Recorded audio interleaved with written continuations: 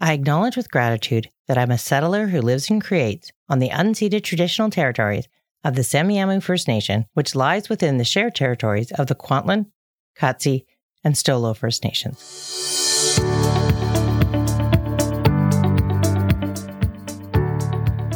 You do you. We've all heard that expression, but what does it mean? I take it to mean be yourself. Make decisions that work for you. The person saying is acknowledging their agreement that it's okay for another person to choose their course. How often do you do that? Decide based solely on what you want or need. How easy is it to unapologetically do the things that work for you? I find it an ongoing process that is getting easier to let myself be me, to create a life that works for me, and do that without seeking the approval of others. You do you is a pithy way of describing self-determination, the ability to make choices and manage our own lives. How interested are you in having the life you want, or making the life you have work better for you? Sign me up. Welcome to the ADHD-friendly lifestyle. I'm your host, Moira Mabin, a woman, mom, educator, and I have late diagnosed ADHD. This is the place to practice getting rid of guilt or shame and spending more time with our strengths and passions. There are things that I wish I had known about my ADHD sooner that are allowing me to make different decisions to make my life more ADHD friendly, and I want to share them with you.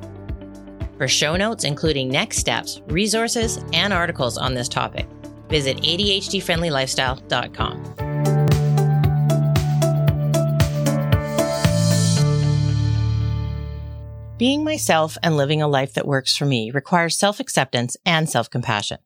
They are cornerstones of self-determination because if we are busy trying to be something other than who we are and beating ourselves up along the way, we certainly aren't being authentic or making decisions that work for us. There are a few decisions and things that we, as ADHDers, would probably say that we'd be happy never to have to deal with again, like laundry or taxes, anyone. But I have a feeling we can all stand united in the dream of having a life in which we feel like we not only get to make the choices and manage our own lives, but that we can and do a good job of it. I hope that doesn't sound like an impossible dream. There is a way of getting there. Remember I just said that it requires self-acceptance? Having self-acceptance can feel like a tall order. Let's see, it includes acknowledging who I am, a whole person made of many different aspects, that my brain works differently, and comparing it or wishing it was different won't help me, that I get distracted by shiny things, that I love many parts of myself that include my ADHD, like my fast brain, my sense of humor, and my deep passion for knowing all things ADHD. That my body is not the stereotype, and that is harder for me to accept and hide than my ADHD. And I have a cycle that impacts me every day. If I try to pretend any of this is not true, it will bite me in the ass. I also know now that I have to be the one who plots my course, my way. But that doesn't mean I have to do it the hard way or alone. The more I know about my ADHD, have a supportive community, and ask for help, the more possible it seems. Now, that other piece. I'm going to be honest. I'm still having trouble with self-compassion. My pattern seems to be that I'm having a hard time because sometimes life is hard, or I didn't factor in things that I can't change. I just try to muscle my way through, and surprise, surprise, it's harder or impossible to overcome. And instead of being compassionate towards myself, I'll get mad at myself for not managing. It usually shows up in a few different ways. Increased ADHD symptoms instead of being calm, cool, and collected, and in my wise mind, observing from a distance, I can experience a range that includes full-on losing it, venting and ranting to my family, how and why things are not working, or withdrawing, being quiet, sad, disappointed, and questioning everything. The good news is that being kind to myself and not losing my shit with my loved ones are high on my intentions list. So I'm on the lookout for when this happens. The feedback loop is much shorter now, and my family is trying to learn how to better support me, the one who supports everyone else, to have healthy ways to deal with these thoughts and feelings. So this is happening less than it did, and when it does, I can accept help or recognize and take care of myself until I can manage better. The better I get at accepting and factoring in what I can't change, and considering that, I'm setting myself up less and less for this to happen. My growing ability to have self-compassion helps me to permit myself to do the things with my time that help me be the version of me I want to be. And I think more importantly, to not do the things that make me the version of me that struggles intensely. When I'm on my game, I can realize that I'm not being compassionate to myself. I can stop, notice what I'm doing, and be curious about what to do next. I can try to accept whatever's going on in this moment, and without judgment, have openness and kindness. It makes a big difference. Another thing that helps is getting it out of my head. Many of us are verbal processors, so having someone safe to unload with, a pet, or being on a walk or in the car, and having an imaginary conversation helps too. It's way easier now that people assume you're talking to someone. There's an acronym and research on how we can stop being so hard on ourselves and deal with this feeling of overwhelm. It's called RAIN. The R stands for recognizing what is going on. A is allowing the experience to be there just as it is. I stands for investigate with kindness. And N is for natural awareness, meaning having a way to depersonalize the experience, that our sense of self is not so tightly linked to what happens. Whatever we experience or happens is not who we are. To do this may mean learning how to use our own lived experiences, self-knowledge, and a growing knowledge of ADHD to challenge some of our thinking and our past experiences and stories to grow our self-compassion, acceptance, and determination. If you're interested in RAIN, there'll be more information on my website.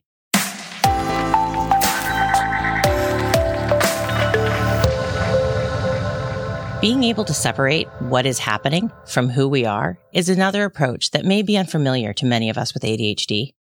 We spend so much time feeling like we are the problem or that we are to blame, that unlearning this may take some time. We're going to use the idea of recognizing what is going on, allowing the experience to just be, investigating it with kindness, and separating what happened from who we are to consider the next few ideas. So that's RAIN again. In case you didn't catch it, that's the acronym for RAIN spelt out again. I don't know about you, but the numbers of ways and attempts at finding strategies to try and help with moods, habits, and patterns that I've tried and didn't help has left me with a heavy dose of skepticism. But you can trust that I wouldn't share anything with you that doesn't have both research and my own trials to support it. Being clear on why we are wanting to do things differently greatly increases our ability to make a change, build habits, and reach our goals. I want a life that I feel like I can manage, be well, be pain-free, healthy, and active in. I want joy in my life. I want to feel peaceful within myself, doing the things that I like and those that I know just have to get done, but that the hard parts are not the main part. What do you want out of doing things differently? Here are some questions that you can ask yourself. What are your goals and aims? Is it to find and root out what is wrong? Or is it where and what your life is at right now? Are you headed in the direction you want? Are there any paths that you want to change? Do you have a sense of your strengths and abilities? Parts of your life you want or need to grow? Now, I know it might be tempting to stop what you're doing right now and answer these questions, but if you're driving, please don't. Otherwise, these will be also on my website, so you can go back and check them out there. But if you need to pause and answer these questions right now, I can understand. If you're willing to be curious and explore those ideas, trying to figure out your why and having an ADHD-friendly lifestyle sounds good to you, then I wonder if you can also consider the stories that are coming up to figure out if they're helping you or part of the problem. For many of us, due to the nature of ADHD, the stigma and misconceptions around it, and our lived experiences, we can become strongly protective of ourselves, and that can show up as defensiveness. When we consider what happened, or someone else's what happened, many of us hear instead, "What's wrong with you? What did you do?" And that can be ingrained deep. Even when someone tries to reassure us that there was no judgment or blame, we can feel it. We can react that way even within ourselves or with people we feel safe with. Learning to shift the perspective from what's wrong to a gentle curiosity about what happened has been a slow, gradual process of testing the waters, trying it out with myself and other people. Hey, no judgment here. It's just what happened. Just information to be curious about. The more I do it, the easier it gets. When we can be interested in the things that we tell ourselves in our mind and self-talk, then it gives us the room to consider alternatives or an ability to see our story differently. Many of our old stories don't help us, and we've lived years and years without questioning them. When we understand that they are stories, not fact, and we can change them, we can reinterpret them. They feel as if they are real, but we have that power. We're the author. I'd be surprised if there aren't a few storylines around overwhelm, frustration, and they seem to be on repeat, making life unpleasant or hard. There are ADHD-friendly things you can try. One is the RAIN approach. Another option is to consider practicing coexisting, just kind of getting along with or trying to tolerate something that challenges you instead of trying to stuff it down, pretend it doesn't exist, or overcompensate. Before you start thinking, I'm meaning going deep and starting with the really hard stuff, here's an example. Both my son and I struggle with the much slower pace of eating that my husband and daughter enjoy. We pick a few meals a week, no more than one a day, to practice sitting with that discomfort of not wanting to be sitting there anymore, having nothing to do in our minds, and trying to pass the time by engaging in conversation with them. Sometimes it's easier than others. Sometimes it's so painful. I share this as a reminder that we don't have to start with the hardest things or go all out. But that's what I mean by practicing coexisting or tolerating something that challenges me, because it definitely challenges me. And I know challenging our thinking is easier said than done. There can be many ways that can get in the ways of experimenting, both big and small. What if you feel incapable of vocalizing challenges or failures? What if asking for medication or more support is just beyond comprehension? What if it all seems so overwhelming you don't know where to start? What is one small step you can take? It could be as simple and as hard as picking a time of the day or a day of the week or a 15-minute time block to try slowing down, doing less, taking more time for things, having some white space just to notice and see what happens. What comes up? What's the story like? Then you can ask yourself, what happened instead of what's wrong? Can we create some new stories or find another truth? We can get locked into viewing ourselves, our challenges, what we have problems with, in a way operating on beliefs that may or may not be true anymore. What if we let go of those assumptions and we're curious about questioning if it was true? One of the more familiar blocks is shame spirals. A shame spiral usually starts with something happening that we might not feel good about, and then we feel some shame. Maybe it's that I forgot to take out the trash and I missed garbage day. But then what happens is we start heaping on more and more shame. We remember past events, or we believe that we're not going to be able to do future events. And so the messaging is, this is what we always do. And this is the way that it always works out. A shame spiral that I've had to work really hard on is the one of, I'm wrong, I did something bad, or that people will think I'm a bad person. Shame spirals can be so familiar that we just accept them. They can prevent us from asking for help or trying differently. If we feel like nothing is going to help or work, then what is left for us? Here's the thing, ADHD or not, we are all human. And all human beings make mistakes and experience a lot of struggle at different points in our lives. We all need help. We all need each other. Commonly, many people with ADHD treat others with more care than we offer ourselves. It can seem easier to support a friend or loved one and offer them kindness or empathy from a desire to reduce their suffering. How often do you offer that empathy to yourself? While we are typically more likely to do something for someone else, when we do that without having compassion for ourselves can lead to resentment, exhaustion, and burnout. Many of us are worried about being a burden or perceiving that asking for help will be seen negatively by others. I'm always surprised at how many people with ADHD, like myself, really feel like we should have it all figured out and we should be able to do all the things. Why we feel like we have to be that ultra independent, I don't know. There are two more ways you can try asking for help. One is put it to yourself or the person you're asking that this ask for help is something temporary that you could use support with. And secondly, how about remembering that a lot of us are helpers because of how good it makes us feel? By letting someone else help you, you're contributing to their sense of self-worth too. Another very common challenge to acceptance, compassion, and determination is my old friend perfectionism. Some people with ADHD are surprised to learn that they experience perfectionism because they see themselves as never finishing anything or much. So how on earth could they be a perfectionist? Well, perfectionism is not doing everything perfectly well. If you don't finish things because you don't think you could ever do it right or well enough, that is perfectionism. The thing is never done well or good enough. Research shows us that trying for perfection decreases motivation, and we struggle with that enough anyways. It's also pretty exhausting because nothing is ever done or good enough.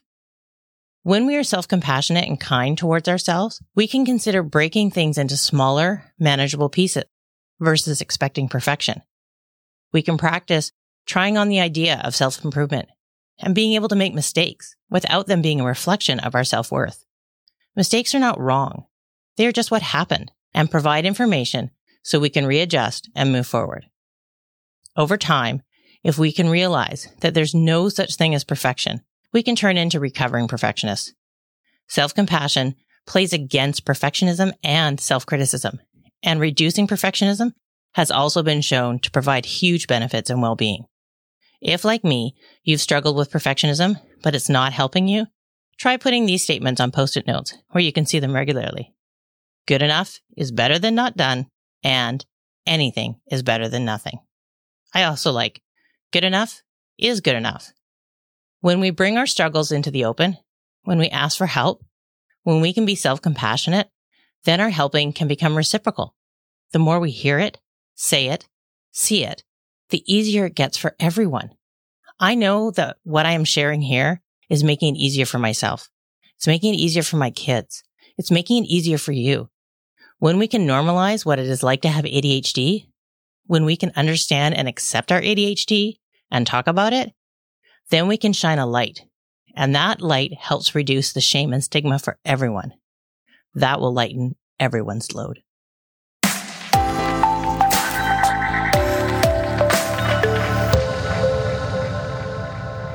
So what happens when I forget how to be compassionate to myself? First of all, this is when, not if. That's when familiar stories resurface and when we are tempted to chuck it all out and return to the well-known patterns that we don't want to return to. But they sound strangely attractive.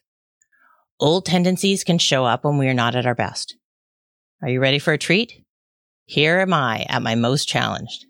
I can feel like there is no way I can succeed, especially when I am becoming easily sidetracked by the moment. And then I can lose sight of who and what I truly want to be. Then it's not too long before I start feeling like nothing will ever work, and it can be hard to avoid burying myself under the covers for a while, followed by my war cry of, I'm going to try get on top of all the things right now, even if I don't want to. If both of those show up at the same time, I suggest you clear out and give me a wide path as I may rage queen all over everything. Brendan Mahan would say Hulk smashing from his Wall of Awful model, and he'd be right. Simmering under all of that is panic, anxiety, despair, sadness, that it seems like there will never be enough time for all the things I need to do, let alone all the things I want to do, and to feel good at the same time. Previously, I could have spent years in that cycle. Now, I would hope for less than a day, maybe a few if everyone else around me was overwhelmed too, or I'd close myself off from the people who can help me transition out of this. So what then when this does happen? Well, this happens when I forget to do the things that help me have fewer hard days. I don't think I'm forgetting I have ADHD, but I forget that I need maintenance all the time because I am a delicate fucking flower. I will start with knowing I will need reminders because I can forget to ask for help. I can forget to do the things that help me. I forget what trips me up and I can slide back into familiar patterns very easily. This is a given. So when things are going well, that's when I need to develop fallbacks and fail-safes for when things won't be going well. I need to practice when things are going well so that when things are feeling hard, it'll be easier to do because it's familiar. This growing self-awareness can be used as a tool to check in on and be honest with myself. We all have familiar ways of dealing with things. We have fine-tuned neural pathways in our brain that may not work in our best interest. When we cope with stress, grief, crisis, or whatever it is, we tend to go back to familiar ways to deal with them that may or may not serve us well. Here are the things that I have learned that help me, and I need to hear them on repeat. When anything is harder than getting enough food, water, and sleep are so important to how I'm going to be. When I feel the ADHD is loud, going outside or even brief activity helps. That means I've forgotten how important moving my body is, both during and after activity, that it immediately increases serotonin and dopamine, and that decreases my ADHD symptoms. That the maintenance and care of my ADHD takes persistence, time, support, and coaching. When I practice sharing what is worrying me, sometimes just saying things out loud can help me come up with a way of moving forward. I will need to make room for what comes up and find ways to get it out. Journaling, talking to myself, going outside, singing. This is a big one. It's never a failure. It's a chance to ask, what happened? What can I learn from this? If I got to do it again, what could I do differently? How or what could be changed to work or fit better? I don't do that one in the middle of it. That's for after, when things are better again. In the middle, it's about survival. Self-compassion can include creating spaces that are ADHD friendly. And even though I keep moving things around in my house, improving flow, efficiency, function, really just how it feels, this environmental restructuring really helps a lot, especially for women. I need to practice self-compassion when things are going well so that when I really need it, it's not too hard to do it. I need to show myself and others how I want to be in the world and how I want the world to be. When we can normalize self-acceptance, compassion, and what it's like to have ADHD, when we understand and accept our ADHD and talk about it, then we can shine a light that helps reduce the shame and stigma for everyone. That's where I'm going to leave it for today.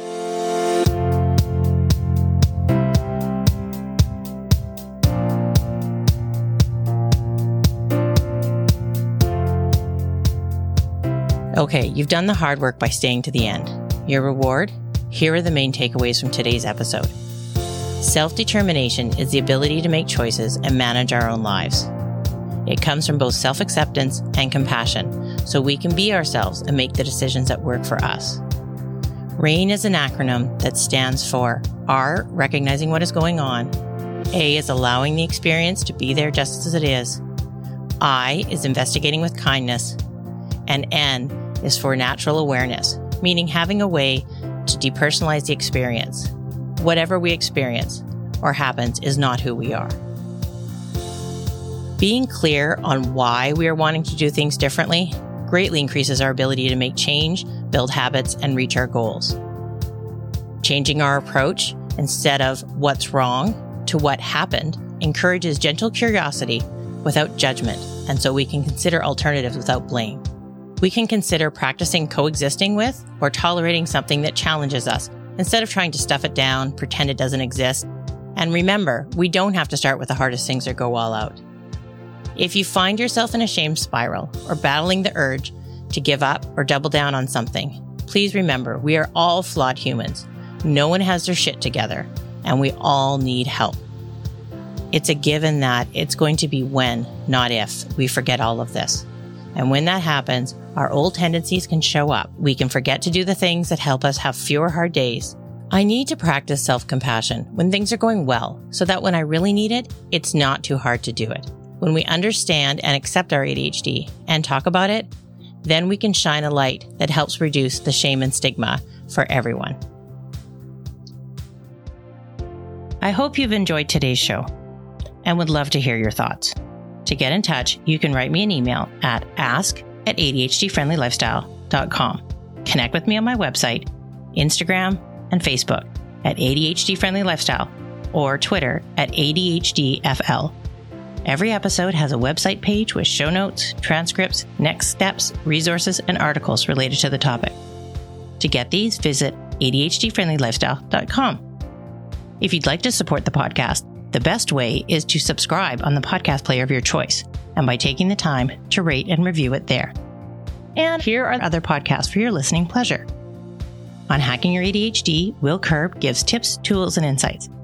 Brendan Mahan hosts ADHD Essentials, focusing on parenting and education. Thanks for listening. See you later.